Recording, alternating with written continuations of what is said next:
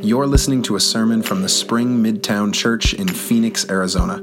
If you'd like to learn more about the Spring and its ministry, please visit thespringmidtown.org or follow us on Instagram or Facebook.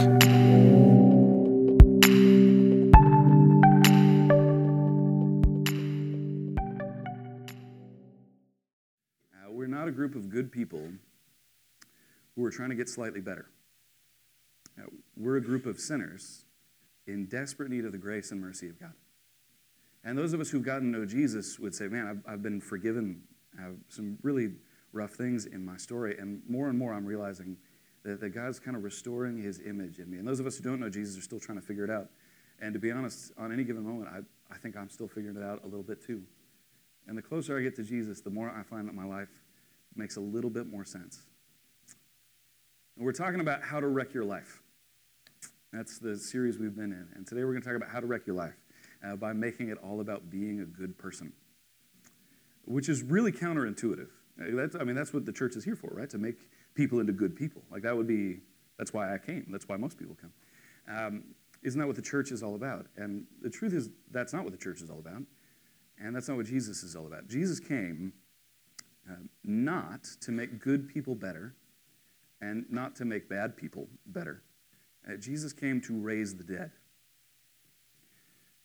And you might be here and you might be thinking, well, okay, that's fine, but that might be nice for you. I just want to listen to some of those teachings and become like a better person. And we would say that's a good idea and that's a noble goal and that's a great thing in many ways, but you'll probably fail. And the reason we say you'll probably fail is the same reason I would never accuse a corpse of laziness. The problem is not work ethic. There's a deeper problem in that story. And so we're going to talk more about this today. If you would turn with me in a Bible to Luke chapter 15. We're going to read a really old and familiar story to some of you. Luke chapter 15, we're going to be at verse 11 in a phone or in a book. And we're continuing in a series called How to Wreck Your Life. All right. Luke 15:11. Then Jesus said, there was a man who had 2 sons. The younger of them said to his father, Father, give me the share of the property that will belong to me. So he divided his property between them. A few days later, the younger son gathered all that he had and traveled to a distant country, and there he squandered his property on dissolute living. When he had spent everything, a severe famine took place throughout that country, and he began to be in need. So he went and hired himself out to one of the citizens of that country, who sent him into his fields to feed the pigs. He would gladly have filled himself with the pods that the pigs were eating, and no one gave him anything. But when he came to himself, he said, how many of my father's hired hands have bread enough and to spare, but here I am dying of hunger. I will get up and go to my father. I will say to him, Father, I have sinned against heaven and before you. I'm no longer worthy to be called your son. Treat me like one of your hired hands. So he set off and went to his father. But while he was still a long way off, his father saw him and was filled with compassion. He ran and put his arms around him and kissed him. Then the son said to him, Father, I have sinned against heaven, and before you I am no longer worthy to be called your son. But the father said to his slaves, quickly, bring out a robe, the best one. Put it on. Put a ring on his finger and sandals on his feet, and get the fatted calf and kill it.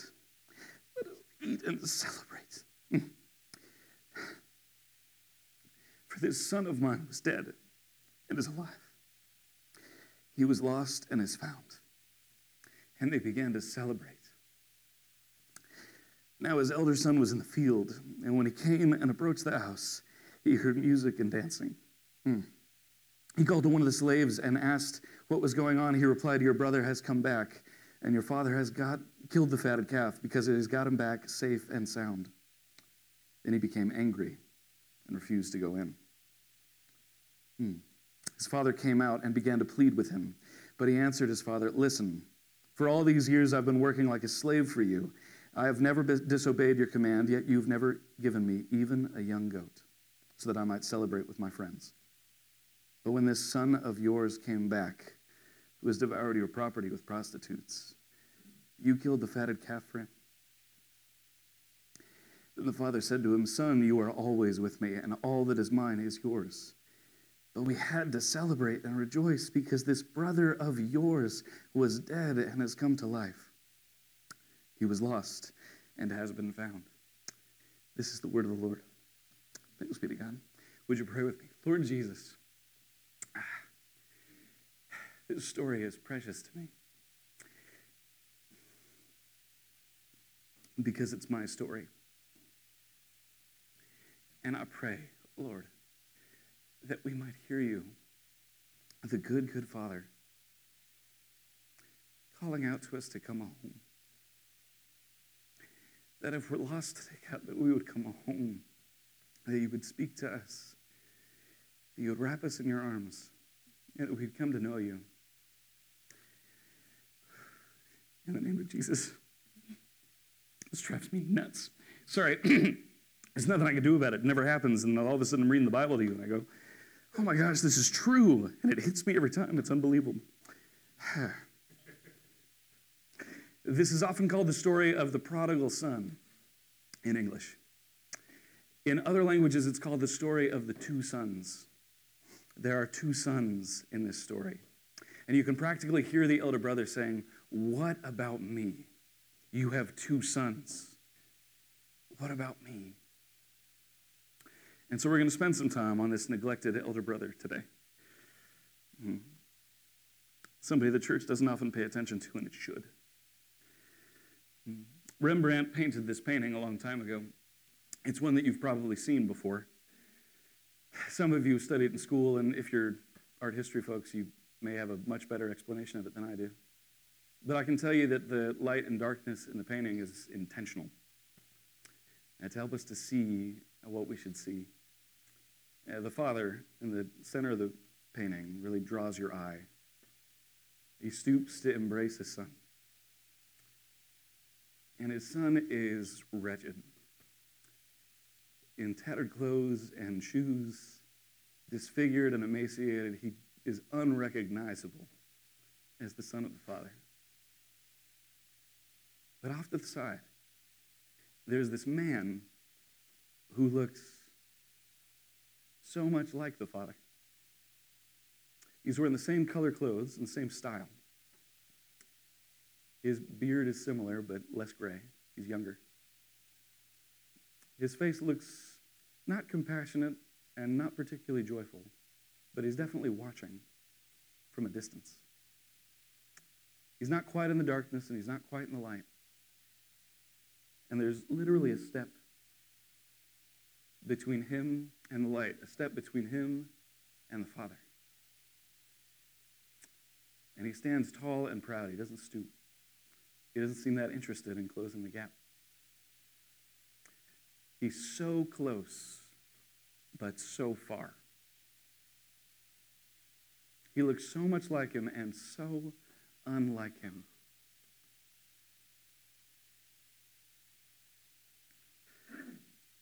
It's a remarkable painting of a remarkable story. And the distance and the difference between the father and the elder brother is what we're going to talk about today. Because you and I, we have a Father in heaven. Thanks. And we want to be like him, and we want to be close to him. We don't want to just superficially look like him. We want to actually be like him. And so we're going to talk about the difference and the distance between the Father and the Son. In verse 25, it says this, Now the elder son was in the field, and when he came and approached the house, he heard music and dancing. So he gets close to the house, and he hears music and dancing. What kind of a party does it have to be that you hear the dancing? Not just the music, you hear the dancing. Now that is a party, right? Especially if there is music, it's not quiet, and you can hear dancing. This is popping. Like something is going really crazy in this house, and he's getting closer and just hears this massive celebration going on. And then in verse 28, we hear that he's offended. And in verse 29, he and the father are talking, and he's telling the father just why he's so angry. He's angry because there's a celebration for this person who has wronged him. Now, there's an old saying in the AA community, Alcoholics Anonymous. The only thing better than being right is feeling wronged. The only thing better than being right is feeling wronged. And what they mean by that, these people who are just skilled and experienced in telling the truth about themselves, are really aware of their own flaws and failures, is there's some people in their community who are still living a story where it's somebody else's fault that I'm drinking. It's somebody else's fault. It's because of these things that I've got these problems. And as long as you remain a victim, you will feel almost better than feeling right. They also know that there are people outside the community they're trying to engage on a regular basis and make amends to. And there are people they've genuinely wounded, and those people, when faced with somebody who really wants to apologize, would rather be a victim. Because there's this one thing that they've got, that you hurt me.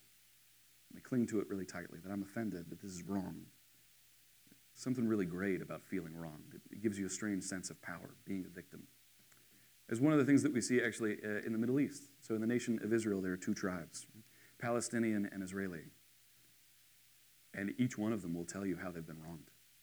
A long list. And why that means they can do whatever they want to anyone they want to do it to. And you may sympathize with one side or the other. But in the church, our job is to pray for Palestinians and pray for Israelis, to pray for peace. We want people to come to know Jesus. We want the kingdom to come. But it's hard to look at folks who just would rather be wronged than be right. This is something we learn, I think, as adults when we're trying to figure out relationships, especially as we're trying to follow Jesus and go, well, I've kind of been hurt by these folks. I've been hurt by this community or been kind of wounded by society, and I feel like a victim, and I could cling to that. I could hang on to that. And that gives me a certain sense of power, but it also guarantees I will always be a victim. That power comes at a price. It's a painful one. And likewise, there are plenty of folks in marriages, and when you're a pastor, you hang out in an awful lot of marriages, who would rather feel wronged than have things be set right. Because she did these things, because he did this. We just cling to it. There's something about being wronged that makes you feel right, whether or not you actually are. It gives you a sense of power. The older brother is in the field working when his younger brother comes back. I've been abandoned by you. I've been taking care of Dad. I'm the responsible one. I'll do this. I'm not going to, bail like you bailed. I'm not going to waste his money like you did. I'm not going to live that life of just ridiculous sexual sin and other stuff that you've got going on. I don't want to be a part of that. And now that you're back, man, that makes me feel good. Now that you failed, ooh, that feels really good. The problem he has isn't that the younger brother's back. It's that they're throwing a party. That's the problem. The problem is that we're celebrating that he's back. It's great that he's back. Let's let him live like a slave. It's great that he's back. Let's let him really feel that failure for a long time. We're throwing a party for him. When you play baseball and you come out of the dugout, there's two ways when you're at bat to come home. One is you hit a home run. People are thrilled, and they're clapping, and they're cheering, and they're hugging you, and you're rounding the bases like a champion. The other way is to strike out or get thrown out, to fail. Nobody throws a party when that happens. Why are we throwing a party when somebody struck out? Why are we throwing a party when somebody failed? There are many pastors and scholars throughout the centuries who think that it's possible the father and the son were in the field together when the younger brother comes home. In other words, they both see him come back, and one of them runs to wrap his arms around him, and the other keeps doing what he's doing. He's not that excited. Welcome back, I guess. But the father welcomes him in and treats him like royalty, and this burns the older brother. Because you know what would be better is if somebody threw a party for me. Now that he's back, right, you kill the fatted calf for him, you should kill the fatted calf for me. That's kind of the implication of verse 30. We should throw a party for how great I am. You should validate me and the choices that I made. I stuck with you. I stuck by you. I've been loyal. I've done the right thing. I've done the good thing. I am better than him. Why aren't you telling everybody else? There's a difference between being good and being better. And this is one of the challenges of making your life all about being a good person. Most of the time, we settle for being better than other people. The older brother is constantly comparing himself to the younger brother, and he does really well in that comparison. You and I, when we read the story, we compare him to the father immediately. The outside observer compares him to something else. He's comparing himself to the younger brother, and by every measurement, he wins. Every single measurement, he wins. A lot of the time in our lives, when it comes to whether or not we're a good person, if someone were to say, are you a good person? Almost instinctively, we start to say, well, I'm better than, it's not like I'm a child molester. It's not like I'm a murderer. I haven't killed anybody. We start lumping ourselves in with felons, and we look great in that company, as though we believe that the moral arc of the universe grades on a curve, right? That God is, just sort of evaluating people, and as long as I sort of stack the deck with the wrong kind of people, I'm going to look great. It's easy if I lower the bar. I almost never compare myself to the Mother Teresas and the Dr. Martin Luther Kings and the Greta Thunbergs, and the list goes on and on and on and on. People who are unusually dedicated. Those people are like unusual. Like the rest of us, though, like I'm better than the average in these situations. Now, there's a TV show. It's surprisingly interesting. It's a rare moment. Weirdly intellectual, The Good Place. Some of you watched it. It's really boring for the first 3 episodes. And I'm not necessarily recommending it to you, right? Theologically, I wouldn't say that it's solid, but it's a fascinating TV show, and they're constantly asking the question, well, how does somebody end up in the good place, and how does somebody end up in the bad place, and what's the point system like? Like, there must be a point system, and I must be doing better than some and worse than others, and how do certain things count against me? And they have a surprising kind of rubric. Well, it's, if you name drop in a conversation, you go down a couple of points. But if you, took out the trash without being asked, then you go up a couple of points. And we tend to evaluate our lives like that. And any idea that maybe we wouldn't end up in the good place, well, then we start saying, well, who's made this scale? Like, who am I being compared to? How is that? Maybe the point system is off. And that's the challenge, right? With trying to be a good person, you end up comparing yourself to other people. And the more you compare yourselves to other people, the worse of a person you tend to become. Becomes kind of this oddly vicious cycle. We do a little bit better and we say, look how much better I am than you. And that makes us seem oddly insecure and problematic in a variety of ways. It starts to look like maybe we're not being good people to be good people, but just because we want to be better than somebody else. Henry Nouwen talks about this struggle in a book he wrote on the prodigal son. Spent a lot of time looking at that painting. He says, it's strange to say this, but deep in my heart, I have known the feeling of envy toward the wayward son. I call their behavior reprehensible or even immoral, but at the same time, I wonder why I didn't have the nerve to do some of it or all of it myself. All of this became very real for me when a friend who had recently become a Christian criticized me for not being very prayerful. His criticism made me very angry. I said to myself, how dare he teach me a lesson about prayer? For years, he's lived a carefree, undisciplined life, and I, since a child, have scrupulously lived a life of faith. Now he's converted, he starts telling me how to behave. This inner resentment reveals to me my lostness. I had stayed home and didn't wander off, but I'd not yet lived a free life in my Father's house. My anger and envy showed me my own bondage. There's a difference between being good and being better than. I would imagine if you started thinking about it, you can think of coworkers that you're better than, and you probably should have gotten a raise or a promotion. Friends and neighbors that you're better than, and you should be treated with more respect. Family members, brothers or sisters. This parable can hit really close to home if you just think about it literally. If you have a younger or an older brother who's kind of the screw-up, or you kind of the screw-up, hard. It's the difference between being good and being better than. And the older brother's case with the father is, I have always served you. Verse 28. Every command you've ever given me, I've never disobeyed it. I've been like a slave for you. And you've never given me anything. And for him you throw a party? For the screw-up? I'm hitting home runs, and you're celebrating the guy who struck out? What's going on? There's a difference between being right and being righteous. There's a difference between being right and being righteous. The older brother is right. It's really important. He is absolutely right. It is good to honor your father and mother. It is good to not shame your family. It is good to do all of the good things and live the right way. It is good to live a good life. We are not saying you should not try to be a good person. It is good to be a good person. We are thrilled with good people. And in the church, we have lots of conversations about what it looks like to live a life of discipline and why. But that's the really important question. Why? The difference between being right and being righteous? Motivation. A lot of us are trying to be right for a very different reason. I've been like a slave for you, he says, and you've never given me even a young goat to call my own. You can see the kind of the cultural distance between us and this text. I don't know why a young goat would be exciting.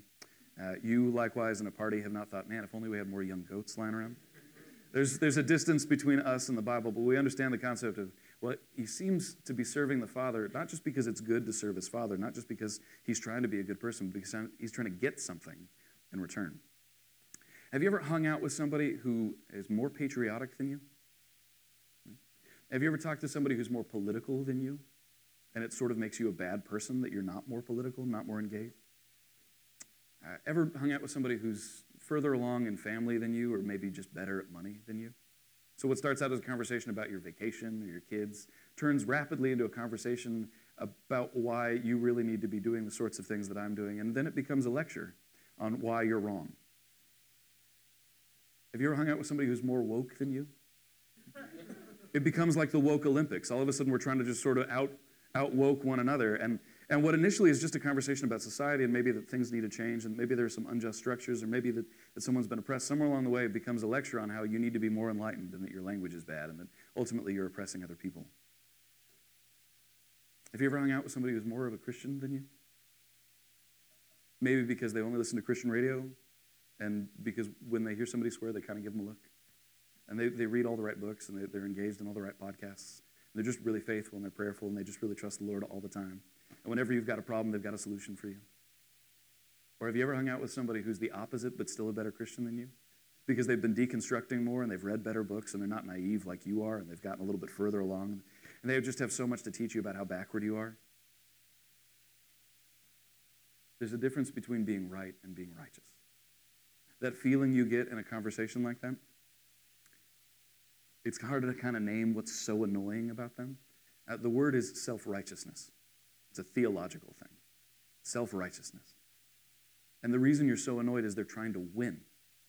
And they're trying to win against you, but they're trying to win something else. They're trying to justify their lives, justify a reason for their existence. Self-righteousness, that's what it's about. It's not about actually being righteous. It's about being right and what that gives me and what that proves about who I am against other people. And the challenge is when you're in a conversation like that, what almost immediately starts to happen in most of us is, who are you to be telling me I know more about this than you? Gosh, I can't believe how arrogant you are. You know what? I could teach you a thing or two. Maybe that happens inside. Maybe you suddenly erupt and unleash on them. Happens on Facebook, the unleashing more than anywhere else. Self-righteousness. It's contagious. This is the problem. There's a real difference between being right and being righteous. The older brother is serving the father, apparently because he's hoping to get something out of it. The younger brother leaves. The older brother stays. But they both seem to be similarly lost. It's just that the older brother's lostness is harder to see. Henry Nouwen again says this, the lostness of the elder son, however, is much harder to identify. After all, he did all the right things. He was obedient, dutiful, law-abiding, hardworking. People respected him, admired him, praised him, considered him a model son, especially when the older brother has the younger brother there for comparison. The lostness of the resentful saint is so hard to reach precisely because it is so closely wedded to the desire to be good and virtuous. There is a kind of sin that is only possible for good people, religious or non-religious.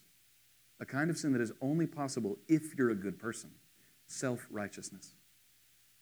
Failures, dropouts, flawed people, they know that they're not good people. The good people, though, ooh. It's this kind of sin that's only possible for those of us who think we might be good people, and it is extraordinarily contagious. Tim Keller talks about the older brother in all sorts of places, in his sermons and his writings, and he'll say things like, the thing about the older brother, when you can sense the older brother spirit in somebody,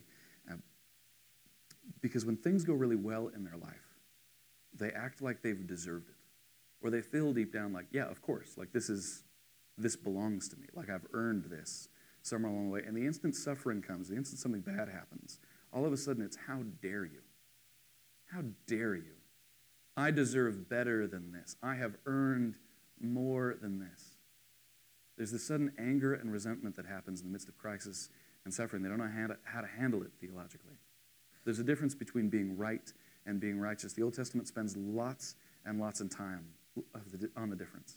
And a lot of people, when they read the Old Testament, they get confused by this. And even the New Testament spends a lot of time on the difference. Yes, you should be a good person. Yes, there are good things to do. Yes, there's a moral code. Check all these boxes.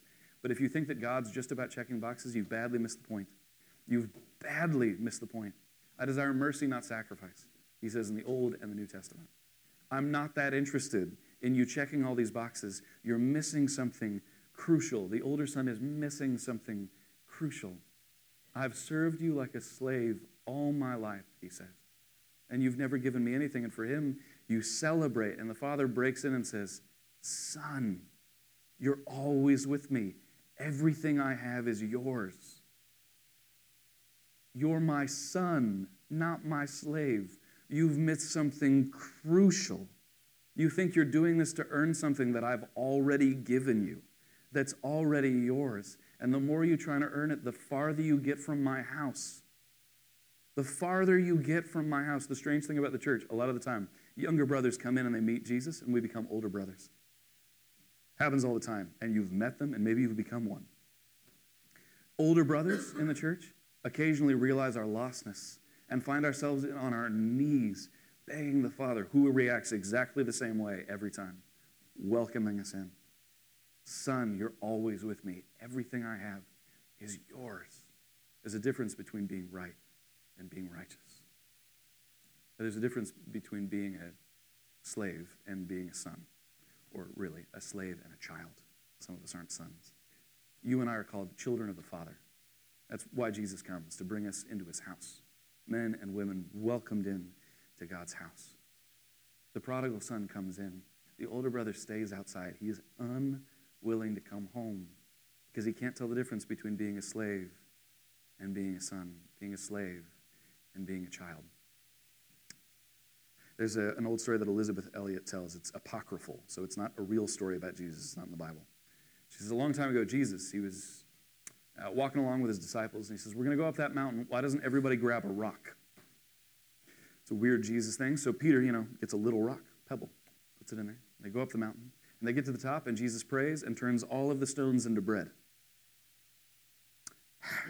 And Peter doesn't have enough food, and he's looking around, he's hoping to share. And then, they're done with the meal, and they've been chatting, and Jesus says, okay, we're going to go down the mountain. Everybody grab a rock. Peter goes, cool. Picks up a giant boulder, and he puts it on his back.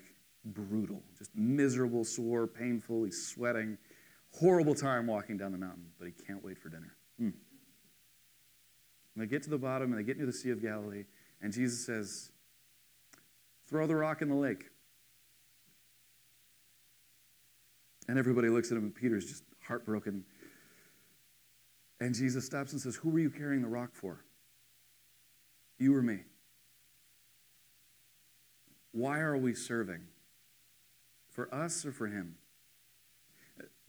Deep, baked into the idea of following Jesus, a fundamental thing about Christianity is this, that we are dearly and deeply loved by God already. That there is no earning the love of God. There is no earning the gifts of God. Son, you are always with me.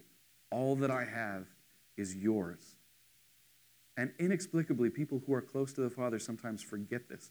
This elder brother who is close to the Father somehow forgets that everything he has is a gift, that he serves because it's better to be close to the Father than not close to the Father. That's the difference between being a son and a slave. You're not trying to earn something. You've already been given something. You've been brought in the house. He's missing something crucial. We cannot miss this really important thing in this story. Years ago, 2004, the Olympics. Mark Emerson is in the rifle competition. I'm not necessarily a gun person. I weirdly love the gun competitions in the Olympics. Skiing and shooting, incredible. I don't know why that's not more of a game here in town. It's just an incredible sport. I would love to watch more of it. There's this rifle competition in 2004. Mark Emerson is the American. He's up. He's going to get a gold medal. He has dominated the competition. USA. We're very excited about it.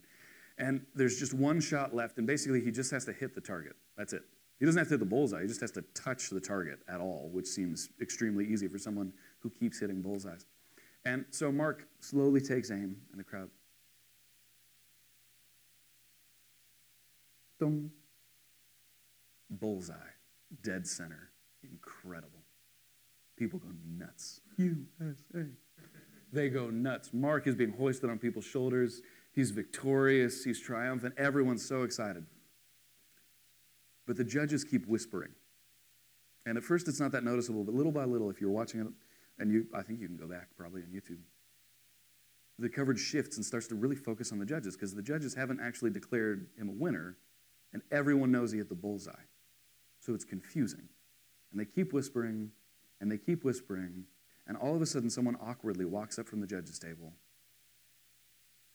and says, almost embarrassed by it, Mark Emerson has been disqualified. He shot the wrong target. We cannot aim for the wrong target. If you spend your whole life trying to be a good person, there's a decent chance you won't become a good person. If you spend your whole life trying to get close to Jesus, you'll become better. I don't know if you'll become a good person, but you'll become more like Jesus. And I think it's worth becoming more like Jesus. Not just superficially, but internally. What good is it to hit the bullseye of the wrong target? Of what value is there in hitting the bullseye of the wrong target? The younger son has been brought into the house. The older son stands out of the house. And the father keeps pleading with him to come in.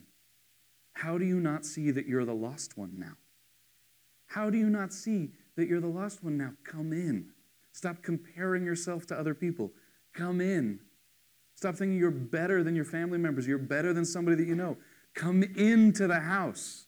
Stop trying to confuse the difference between right and righteousness. Stop aiming at the wrong target. Come into the house. Come into the love of the Father. Son, you are always with me. All that I have is yours. This brother of yours was dead and now he's alive. Don't you become like him. He was lost, but now he's found. I'm out here trying to find you, says the Father. Don't miss it. Come in. Just want to pull that picture up for you one more time. We're going to enter into a time of communion, but I just think it's worth looking at. Because I can tell you who God is in the story. And the story seems to set out two options for us. Jesus is telling this actually to a group of people. Earlier in Luke 15, we hear about it. It's full of tax collectors and sinners, terrible, horrible people, easy to look down on in society. And also some really religious people, pastors, theologians, world leaders. All sorts of people are there listening, remarkable, and they're looking at these other people like, how is he hanging out with the wrong kind of people? Doesn't this make Jesus a bad person that he hangs out with bad people? And Jesus says, you've missed something crucial. You're aiming at the wrong target. You get to decide in this story that he tells which person you want to be, which child you want to be. Come back into the arms of the Father. Come back into the arms of the Father. Let me pray for us. Lord Jesus.